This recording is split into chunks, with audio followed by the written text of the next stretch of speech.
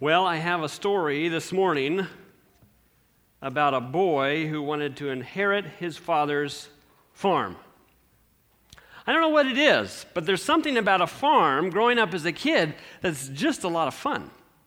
I was just telling somebody the other day about how when we shot up to the UP of Michigan, we stayed on a farm for about 2 weeks, and as a young boy of about 10 or 12, I loved it. We wore cutoffs every day, and that was it, and tennis shoes. And we played in the barns, we went down to the creeks, and we dug worms. We had to watch out not to get shocked underneath the electric wire, but that's where the biggest night crawlers were, and on and on and on and on. There's something about a boy and a farm that's fun. In fact, just last night, I was putting Matthew to sleep. And I don't even know how it came up, but he looked at me very seriously. He says, "Dad, I know what I want for Christmas." So I said, "Sure, what do you want for Christmas, Matthew?" He said, "I want seeds from a real farmer and a cow to ride around." Isn't that right? Yeah, he's telling me, yeah, that's it. You got it, Dad. We'll see.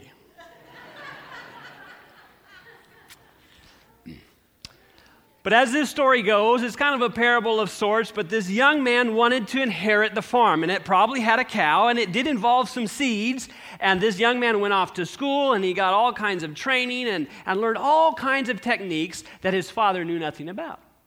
His father was more schooled in the old school farming, and you watch nature and different things, and you just kind of get a sense and a feel for what will do well here and there, and he had a wealth of experience. But the son, on the other hand, he'd been to school, and he knew all about how to do these soil samples and to check for pH and alkalinity and all these other things in the soil. And so it came time when he said, "Dad, I know how to run this farm. I'm capable. I'm ready. Will you let me do it?" Well, the father was getting a little bit tired. He was getting quite ready to hand it over. And he said, "Here's the deal. I will sign the entire farm over to you on one condition." "Oh, boy, I'll do it. Anything. Tell me, Dad. What?" "I'm going to take your mom on a trip, and we're going to travel. We've never been to Europe. We're going to go off to Europe. We're going to see everything there is to see there, and I won't be here to bug you. You can do whatever you want here on the farm as long as you follow a few specific directions." "Sure, what are they, Dad?" "In each field I have mapped out. In fact, here's a piece of paper," and he pulled something out, and he had there the whole farm, and in each field he had specifically listed what was going to be planted where.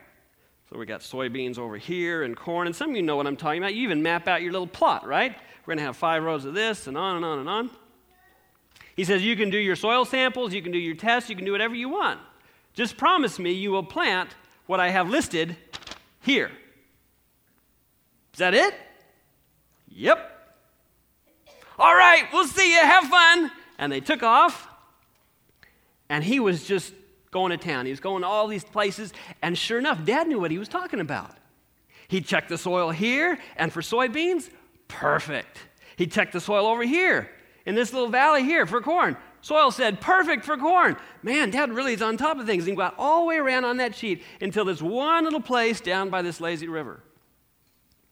And that's where he was supposed to plant something that the soil tests were saying was not going to work. I don't remember if it was broccoli or green beans or whatever it was. We'll just say it was green beans. And he scratched his head and he said, "Green beans will never work here. The soil is just all wrong. I mean, they won't even grow.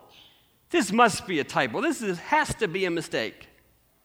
You know what would grow really well here?" And he came up with his own idea. "I'm going to plant cabbage." And so he planted his cabbage. And so time goes on, and it gets to the end of the summer, and his parents come home, and they're all suntan and worn out, and he's all excited. "Dad, I got to show you the farm." "Yeah, I'm looking forward to it. It looks pretty good, son. You've been really working hard." "Oh, man, I've been working really hard, and look at how this corn's coming up over here." And he started showing him all the way around the farm. And the father was very impressed. Until, you know where this is going. They got to that lazy patch down by the river, and the father starts to scratch his head. And he says, oh, I know, Dad. You said you wanted me to plant soybeans here, but I did the soil test, and soybeans was just been terrible. They wouldn't have even grown here. It was just all wrong. I figured it had to be a mistake, and so I planted cabbage. And look how beautiful the cabbage are. I mean, the cabbages are like this. And his father did the eyebrow.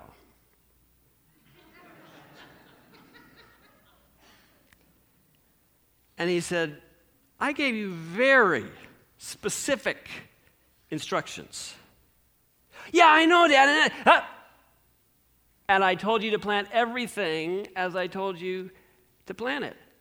And I did everything just as you said. But here you didn't. Yeah, I know, but I obeyed in everything else. And the father said, you didn't obey me one bit. You did everything the way you thought it should be planted, and it all lined up with what you came out on your soil tests, except for in this one plot. You've completely disobeyed me. And as the parable goes, the son did not inherit the farm or the cow.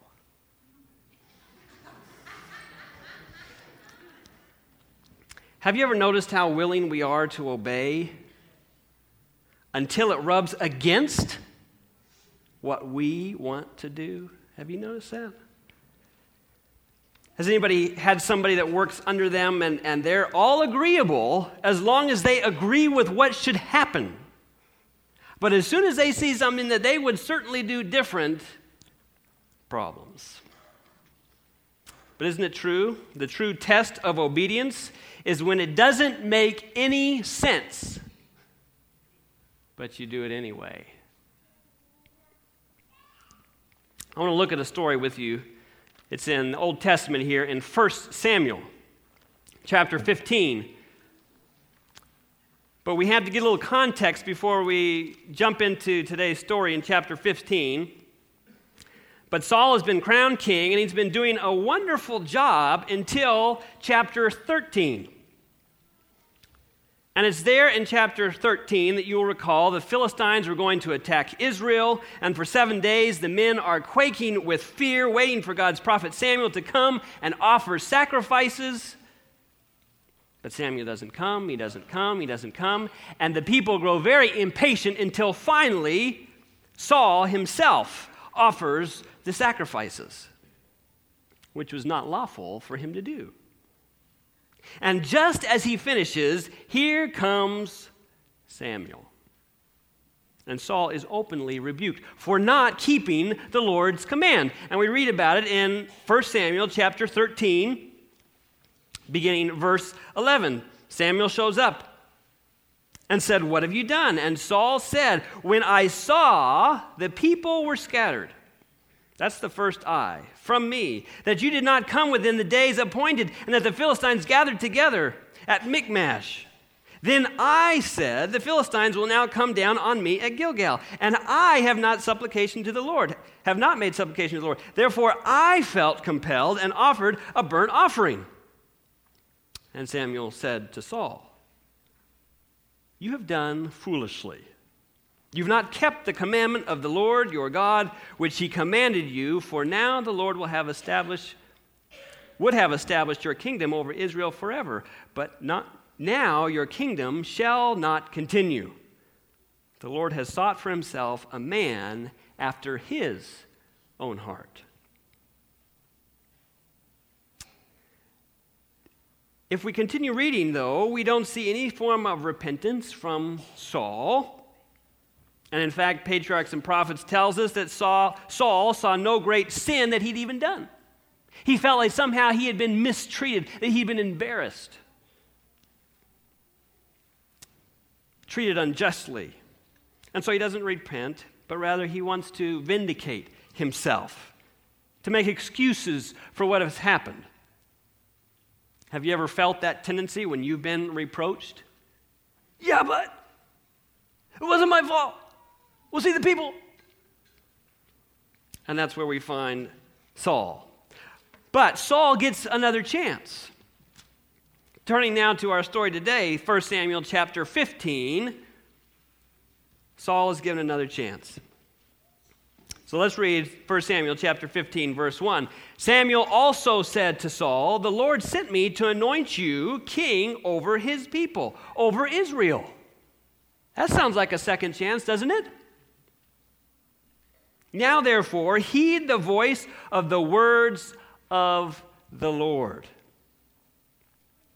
Saul, I came to anoint you king. Now heed the voice, obey this time, and you will be reinstated." And we read on, "Thus says the Lord of hosts, I will punish Amalek for what he did to Israel, how he ambushed from him on the way when he came back from Egypt. Now go and attack Amalek and utterly destroy all that they have, and do not spare them. Kill both man and women, infant and nursing child, ox, sheep, camel, and donkey." You see, the Amalekites were the first to wage war on Israel. Deuteronomy 25, verse 17 and onward tells us about the Amalekites. "Remember what the Amalekites did to you along the way when you came out of Egypt?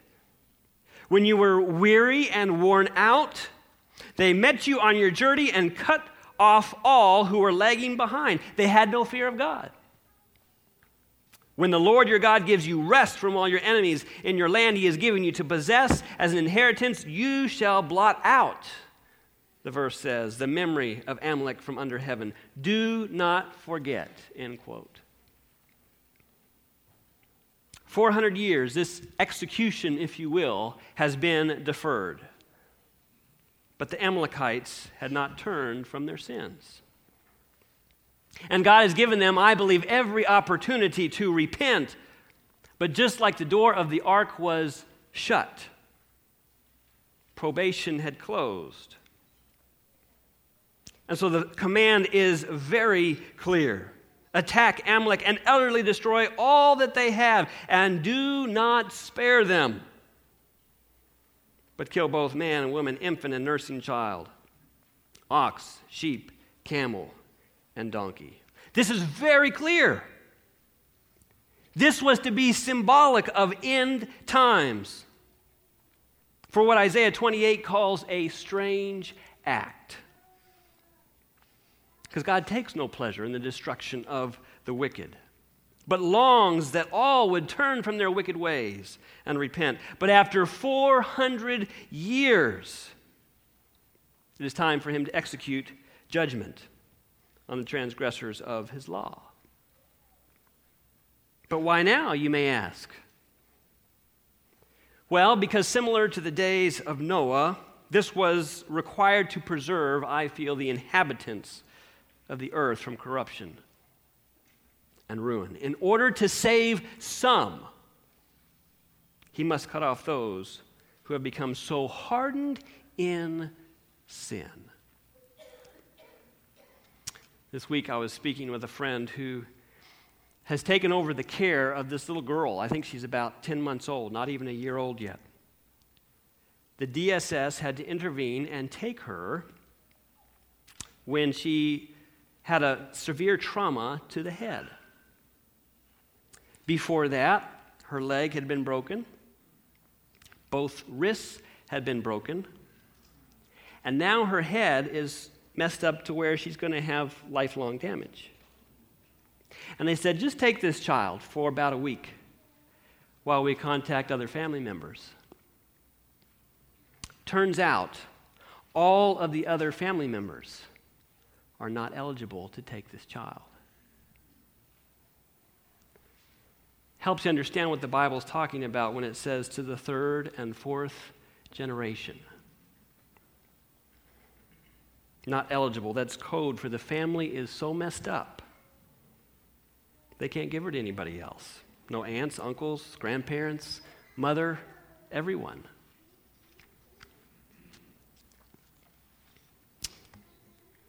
And so you can better understand why at times God has to start over with a few. Because with every passing generation, they become so entrenched in sin. And this dysfunction perpetuates. So the command is given. What is to happen is made very clear. And so Saul summons his men in verse 4, but notice what Saul does in verse 7 of this story, still in 1 Samuel chapter 15. And Saul attacked the Amalekites from Havilah and all the way to Shur, which is east of Egypt. He also took Agag, king of the Amalekites, alive, and utterly destroyed all the people with the edge of the sword. But Saul and the people spared Agag and the best of the sheep, the oxen, the fatlings, the lambs, and all that was good, and were unwilling. Key word. They were unwilling to utterly destroy them. But everything despised and worthless, that they utterly destroyed. Notice this is not a misunderstanding. Rather, they were unwilling to destroy that which they felt was good. And we see the seed of rebellion in the heart of Saul. And the Lord is grieved, and Samuel is grieved. In fact, he stays up all night in prayer. Verse 10, now the word of the Lord came to Samuel, saying, I greatly regret that I have set up Saul as king, for he has turned back from following me and has not performed my commandments. And it grieved Samuel, and he cried out to the Lord all night. And while there's so much we could pull out of this story, I want to highlight 3 cautions, 3 pitfalls, if you will, in our Christian experience that we need to watch for and avoid at all costs. Caution number 1. Selective obedience. Because the will of God was clear, yet Saul felt he could improve on it. I'll follow God, but in my own way. It will be on my terms. I'll just tweak it a little bit. I have to breathe some life into it, massage it a bit. Certainly we can't take a literal reading of God's word. And so we subject God's word to our interpretation of it. What will best suit my needs? What will be more acceptable in this community in which I live, and my neighbors and my friends? And we're willing to obey in all points, all points. We are faithful in our tithe, in our attendance, in our dress, in our diet, and health habits. We even have refined our language. We obey 97% of the time. But there's that nagging 3%. That little pet rebellion, that pet sin. I don't believe we're talking about making mistakes on accident. And we're not even talking about longing to overcome a sin and falling yet again. We're talking about being unwilling, as the text says, to follow God's counsel on that given point. We're unwilling. Well, didn't you read? Yeah, I heard it. Well, aren't you going to? I don't think so. Yet partial obedience is really only disobedience made to look acceptable. Selective obedience really is simply palatable rebellion. Be careful, follower of Christ, of this perception that you are putting God first when really you're putting self first. So Saul stands as a warning to all of us of the dangers of disregarding, setting aside, ignoring God's word, because we're unwilling to destroy that which still appears good and pleasing to us. Caution number 1, selective obedience. And so our story continues, verse 12. So when Samuel rose early in the morning to meet Saul, it was told Samuel, saying, Saul went to Carmel, and indeed he has set up a monument for himself. And he has gone on around, passed by, gone down to Gilgal. Kind of took the scenic route, wanted to make sure everybody saw. Then Samuel went to Saul, and Saul said to him, Blessed are you of the Lord. I have performed the commandments of the Lord.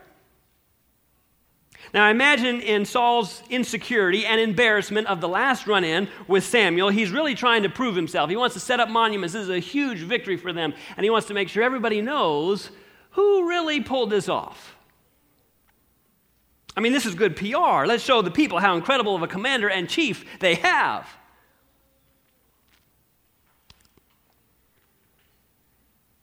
And so Samuel comes, and he says, I performed all the commandments of the Lord. We did just as he asked. Verse 14 is the first rebuke Saul gets. And Samuel said, what then is this bleating of the sheep in my ears and the lowing of the oxen which I hear? Rebuke number 1. Remember the story of David's grave sin with Bathsheba? And Nathan comes to David and he tells this story, and David just becomes outraged. And with one simple phrase, you are that man, David just crumbles and falls apart. He knows like that. However, that's not the case here. Saul seems to be so far removed that he cannot spiritually discern. And it's as if he's not heard a thing. What is this sound of bleating sheep in my ears? And verse 15, Saul said, they have brought them from the Amalekites, for the people spared the best of the sheep and the oxen to sacrifice to the Lord your God, and the rest we have utterly destroyed. It wasn't me, by the way. It was the people. And besides, we have a good plan, and we're not just going to sell them for our own profit necessarily. We're going to sacrifice them to God. Never mind the fact that we won't have to sacrifice our animals. But look at our good intentions, Samuel. But he's not truly ignorant of what is going on, because he still says, and the rest we have utterly destroyed. Do you see his nagging conscience? And so Samuel responds again in verse 16 to Saul, be quiet, and I will tell you what the Lord said to me last night. And he, Saul, said to him, Samuel, speak on. Maybe a little disrespectful. So Samuel said, when you were little in your own eyes, you were not head of the tribes of Israel, and did not the Lord anoint you king over Israel? Now the Lord sent you on a mission and said, go and utterly destroy the sinners, the Amalekites, and fight against them until they are consumed. Why then did you not obey the voice of the Lord? Why did you swoop down on the spoil and do evil in the sight of the Lord? Rebuke number 2. A little more straightforward this time. But notice Saul's response, verse 20. But I have obeyed. Can you hear the whine? I have obeyed the voice of the Lord and gone on the mission on which the Lord sent me and brought back King Ahab of Amalek. I have utterly destroyed the Amalekites.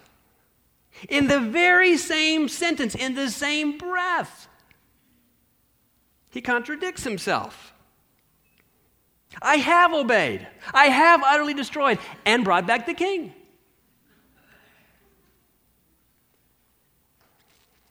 It's like that country song, what part of no don't you understand? And so he says all these things, but the people, verse 21, took the plunder. It's the people's fault, the sheep and the oxen, the best of the things, which should have been utterly destroyed, to sacrifice to the Lord your God in Gilgal. Isn't that just as good? I mean, they'll be destroyed eventually, Samuel. Doesn't that count? And I imagine Saul justified and rationalized and redefined obedience in ways that you and I can be quite professional at. I imagine he thought, well, after I parade the king around a while, I'll do him in. He'll be no more. And we'll have this big ceremony. Everyone will be there. And I'll set up this big monument for myself. That sounds nice. And we'll sacrifice thousands of animals. I mean, why sacrifice our own if we have somebody else's? And then I'll kill the king in front of them all, and the people will just go crazy. They'll just love it. And so while pretending to serve God, Saul serves his own interests. In Patriarchs and Prophets, we read that this was Saul's most brilliant victory. And thus we see pride, I believe, rekindled. Caution number 2. Pride so often will lead to spiritual blind spots. How arrogant of Saul to have the audacity to think he can pawn off disobedience as obedience. And it was the same with Adam and Eve in the garden. It wasn't me. It was this woman that you gave me. You see, there is pride that breeds this spiritual blindness because he is replaced with me. Thy is replaced with my. And before long, we are rewriting Scripture to say things like, for my thoughts are higher than God's thoughts, and my ways are higher than God's ways. He has some good suggestions, but that doesn't mean they can't be improved upon. And in arrogance and pride, we rebel and think we know better than God. When a person convinces himself or herself that what God has clearly marked as moral poison, when they've convinced themselves that that's desirable for the table of abundant living, we're in serious trouble. When all wrong appears to be all right in our eyes, we're setting our foot on forbidden ground. We put on the blinders. Our hearts have been hardened. Look how straight Samuel speaks to Saul, yet his response, but I did obey. I completely destroyed the Amalekites and brought back King Ahab.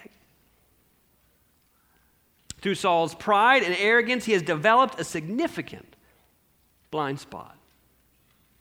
And when one is arrogant, have you noticed you can't tell them a thing?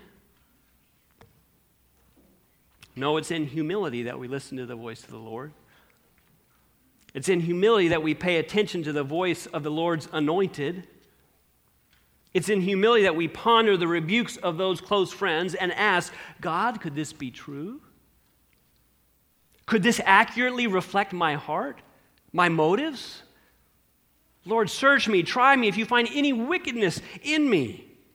Lord, show it to me that I may remove it, that I may make things right by your strength, by your power, that I may overcome.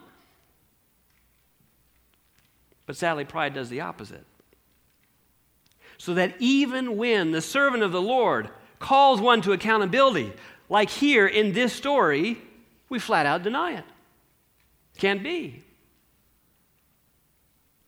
Friends, the father of rebellion and pride is very cunning.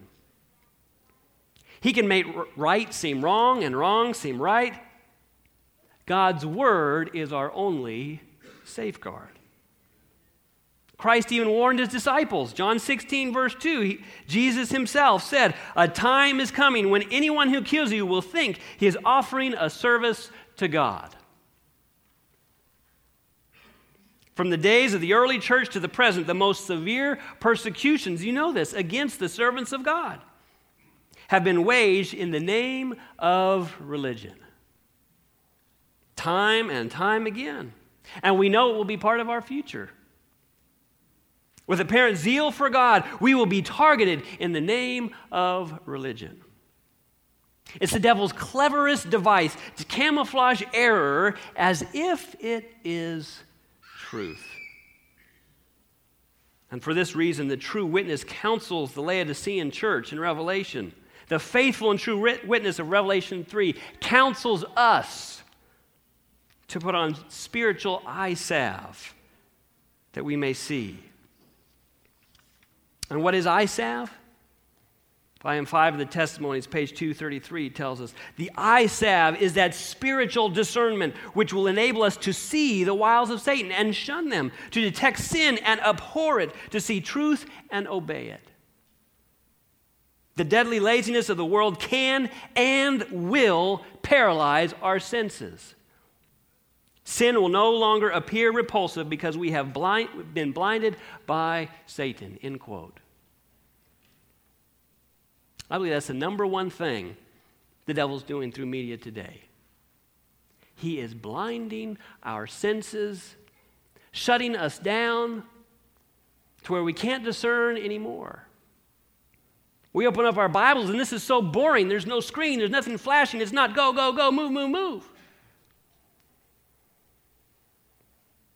He is searing our conscience with a hot iron, like it says in 1 Timothy chapter 4.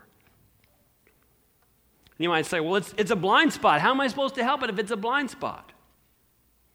Friends, if you're driving down the road, if you're aware of a blind spot, you don't just ignore it. You make extra effort to pay attention to it.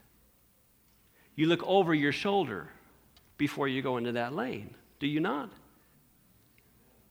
To ignore a blind spot is to say, I know it's there, but I don't really care.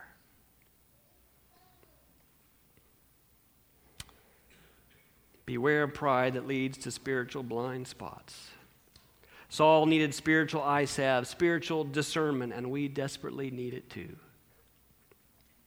So in picking up our story, Saul claims to have obeyed. He contradicts himself. He blames. He rationalizes. And then God's prophet speaks to Saul a third time in verse 22. So Samuel said, third rebuke here, has the Lord as great delight in burnt offerings and sacrifices as in obeying the voice of the Lord? Behold, to obey, and you know the rest, is better than sacrifice, and to heed than the fat of rams. Saul, let me be clear. The Lord desires your obedience over everything else. Even sacrifices are unacceptable if it replaces real submission to God's will. Dick was talking about our motives when we give. Makes a difference, folks. Religious ritual always becomes a burden unless it is accompanied by appropriate, heartfelt repentance, love, and adoration for God. Otherwise, he says, don't bother. I don't want it. I don't need it. Was it wrong to offer sacrifices to the Lord? Is it wrong to be faithful in our church attendance? Is it wrong to return faithful tithes and offerings? Is it wrong to honor the Sabbath? Is it wrong to be a vegetarian? Is it wrong to visit the sick and feed the poor? But if it's done to excuse our blatant disobedience, I believe it's an insult to our God. To obey is better than sacrifice. Suppose there's a man, and he's cheating on his wife. Feels a little guilty about it. But he has means, and so he says, I'll just shower her with gifts. And so it's a little bit out of the ordinary because she starts getting some very lavish, beautiful, incredible gifts brought to her door. And at first, this seems very pleasing to her, and she's excited about it, and she likes it. But as the weeks pass, she finds out that he's involved in an affair. Let me ask you, at that point in time, how does she feel about the gifts?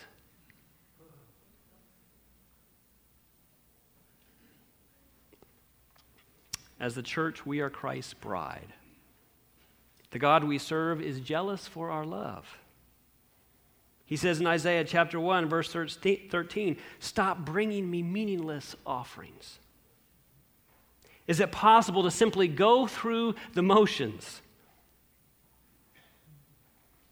But rather, God longs for our obedience because it shows our commitment to Him. To obey is better than sacrifice. It's your heart that I want. But Samuel's not done. Verse 23, for rebellion is as the sin of witchcraft, and stubbornness is as iniquity and idolatry, because you have rejected the word of the Lord, and He has rejected you from being king. Did you catch that? Rebellion is the sin of witchcraft? Whoa! Think about that for a second. To rebel, to have a rebellious heart, a rebellious spirit, that's the sin of witchcraft. Your version might say divination. Friends, witchcraft is abhorred in Scripture and in the Christian community. Witchcraft is an abomination. Witchcraft is the devil's playground. So why don't we get rid of that word? We don't like that word, and so instead, it'll just be rebellion. But the reality is, rebellion is the devil's playground. In what form did the first sin grow and develop? Friends, this is serious stuff. Rebellion is the sin of witchcraft, and stubbornness, pride, is idolatry. It is putting oneself on the throne.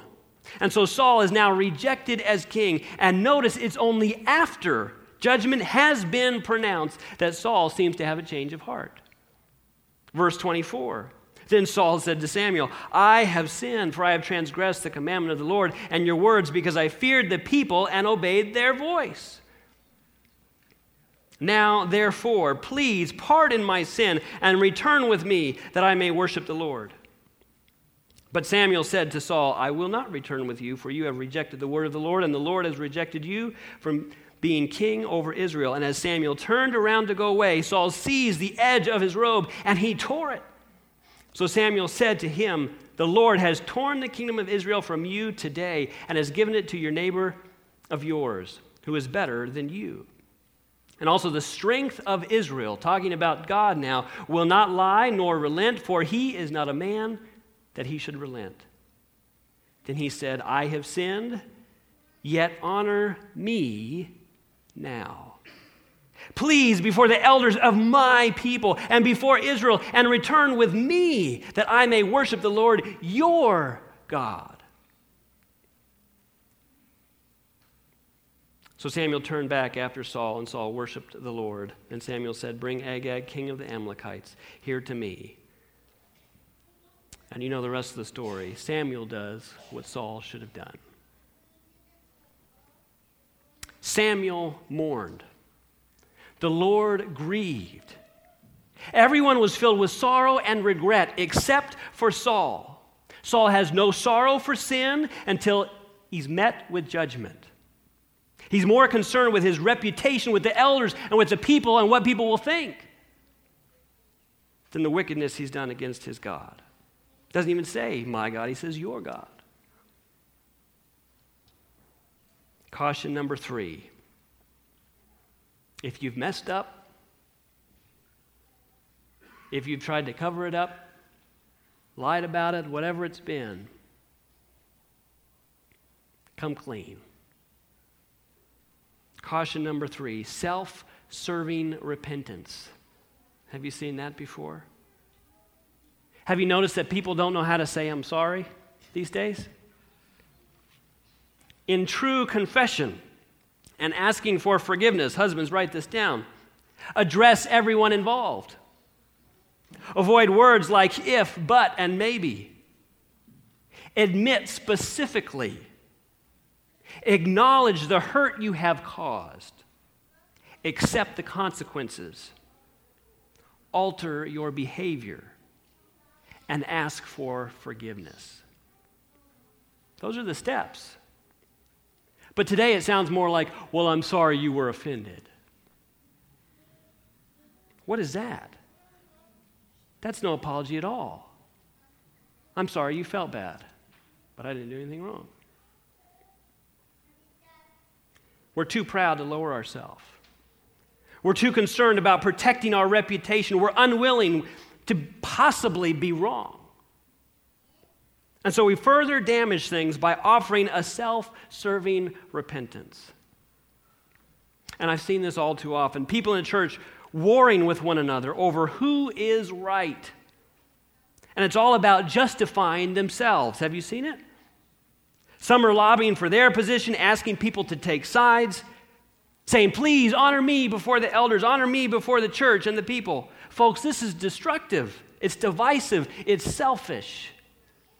To rip the church apart, to prove yourself right. I've got news for you. The church is not about you. And if we're willing to tarnish the reputation of God's bride in order to uphold our justification to the elders and to the people, then God help us. In contrast to Saul, We already referred to it. When Nathan pointed out David's sin, his response was, I have sinned against the Lord. He becomes ill. He fasts. And for 7 days, he cries out to the Lord. We have his prayer in Psalms 51. We read good portions of it this morning. Have mercy on me, O God. Against you and you only have I sinned and done what is evil in your sight. Hide your face from my sins and blot out my iniquity. Create in me, as only you can do, a pure heart, O God. And do not cast me from your presence or take your Holy Spirit from me. Restore to me the joy of your salvation and grant me a willing spirit to sustain me. And here we find the stark contrast between the repentance of David and that of Saul. Humble and teachable versus prideful and arrogant. Sorrow for sin versus sorrow for being caught. Fear of one standing before God versus the fear of one standing before the people. Man after God's own heart versus a man after the people's heart. True repentance versus self-serving repentance. One restores relationship. The other drives the wedge deeper. So how about us? Do we ever have selective obedience? Do we too have spiritual blind spots? Back in the late 90s, our president was accused of immoral conduct. How could we forget? The ensuing drama that got our attention had all the ingredients of Saul's conversation with Samuel, really. There was attempts of evasion, blaming the opposing political party, blaming the intern herself for being flirtatious and obsessed. Then on January 26, 1998, the president declared, while pounding his fist on the podium, do you remember that? I did not have sexual relations with that woman, Miss Lewinsky. But by August of that year, 7 months later, it became politically necessary for the president to admit that he had, in fact, had an inappropriate relationship. You see, he was the president of the United States. The rules didn't apply to him. Selective obedience. He too had a pride that led to spiritual blind spots, I believe. And while he repented, I question whether it was genuine or self-serving. And while in our humanness, we hate to admit it, but all of us can identify with King Saul and President Clinton. For all of us have heard the undeniable accusation that we are guilty. We all at times have been selective with our obedience, knowing something was wrong but doing it anyway. We all at times have let pride have dominion. We all have spiritual blind spots and need the eye salve of heaven. And we all need to humble ourselves and repent. But the good news is, when we do, we have a loving Savior that is longing to forgive us and restore us and empower us and give us life and life more abundant. But he knows first self has got to go. God cannot fill a heart that's filled with self. I find hope in Patriarchs and Prophets here, 632 and 633, talking about Saul and where he slipped up.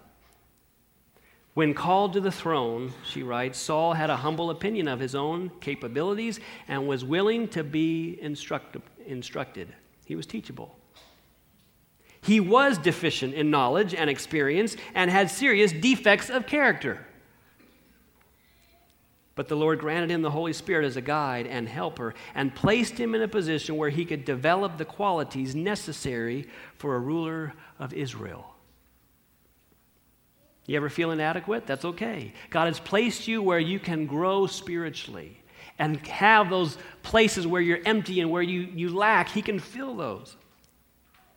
He remained humble, seeking constantly to be guided by divine wisdom. But had he stayed that way, he would have been enabled to discharge the duties of his high position with success and honor. Under the influence of divine grace, every good quality would have been gaining strength, while evil tendencies would have lost their power. That's what we want, isn't it? This is the work which the Lord proposes to do for all who consecrate themselves to him. There are many whom he has called to positions in his work because they have a humble and teachable spirit. Don't miss that. In his providence, he places them where they may learn of him, and he will reveal to them their defects of character. And to all who seek his aid, he will give strength to correct their errors, end quote. All of us are guilty. But how will we respond? Will we respond in such a way that restores relationship? Will we be humble and teachable, open to seeing and correcting our blind spots? Will we respond in the nature of true repentance? Will we be like David or Saul? Do not cast me from your presence or take your Holy Spirit from me. Restore to me the joy of your salvation and grant me a willing spirit to sustain me. You do not delight in sacrifice, or I would bring it. You do not take pleasure in burnt offerings. The sacrifices of God are a broken spirit, a broken and contrite heart. Jesus came to this earth to restore relationship. And through him, by looking to Christ, our relationship can be restored. It can be restored with him, and I believe it can be restored with each other. Will you allow him to break you this morning? It's the crux of the issue, isn't it? Are you willing to surrender? Not 97%, but 100%. Dear Heavenly Father, we come to you humbly this morning, recognizing our own faults, our own deficiencies, all the ways that we lack, and all the ways that we need you desperately. Lord, may we not be prideful or self-sufficient. May we not look to the world for answers, but may we be so anchored in your word and in your truth. May we spend meaningful time with you each day that we may spiritually discern the pitfalls that surround us today, that we may be a man and woman not after the people's heart, but after God's own heart. We pray in Jesus' name. Amen. This media was brought to you by Audioverse, a website dedicated to spreading God's Word through free sermon audio and much more. If you would like to know more about Audioverse, or if you would like to listen to more sermons, please visit www.audioverse.org.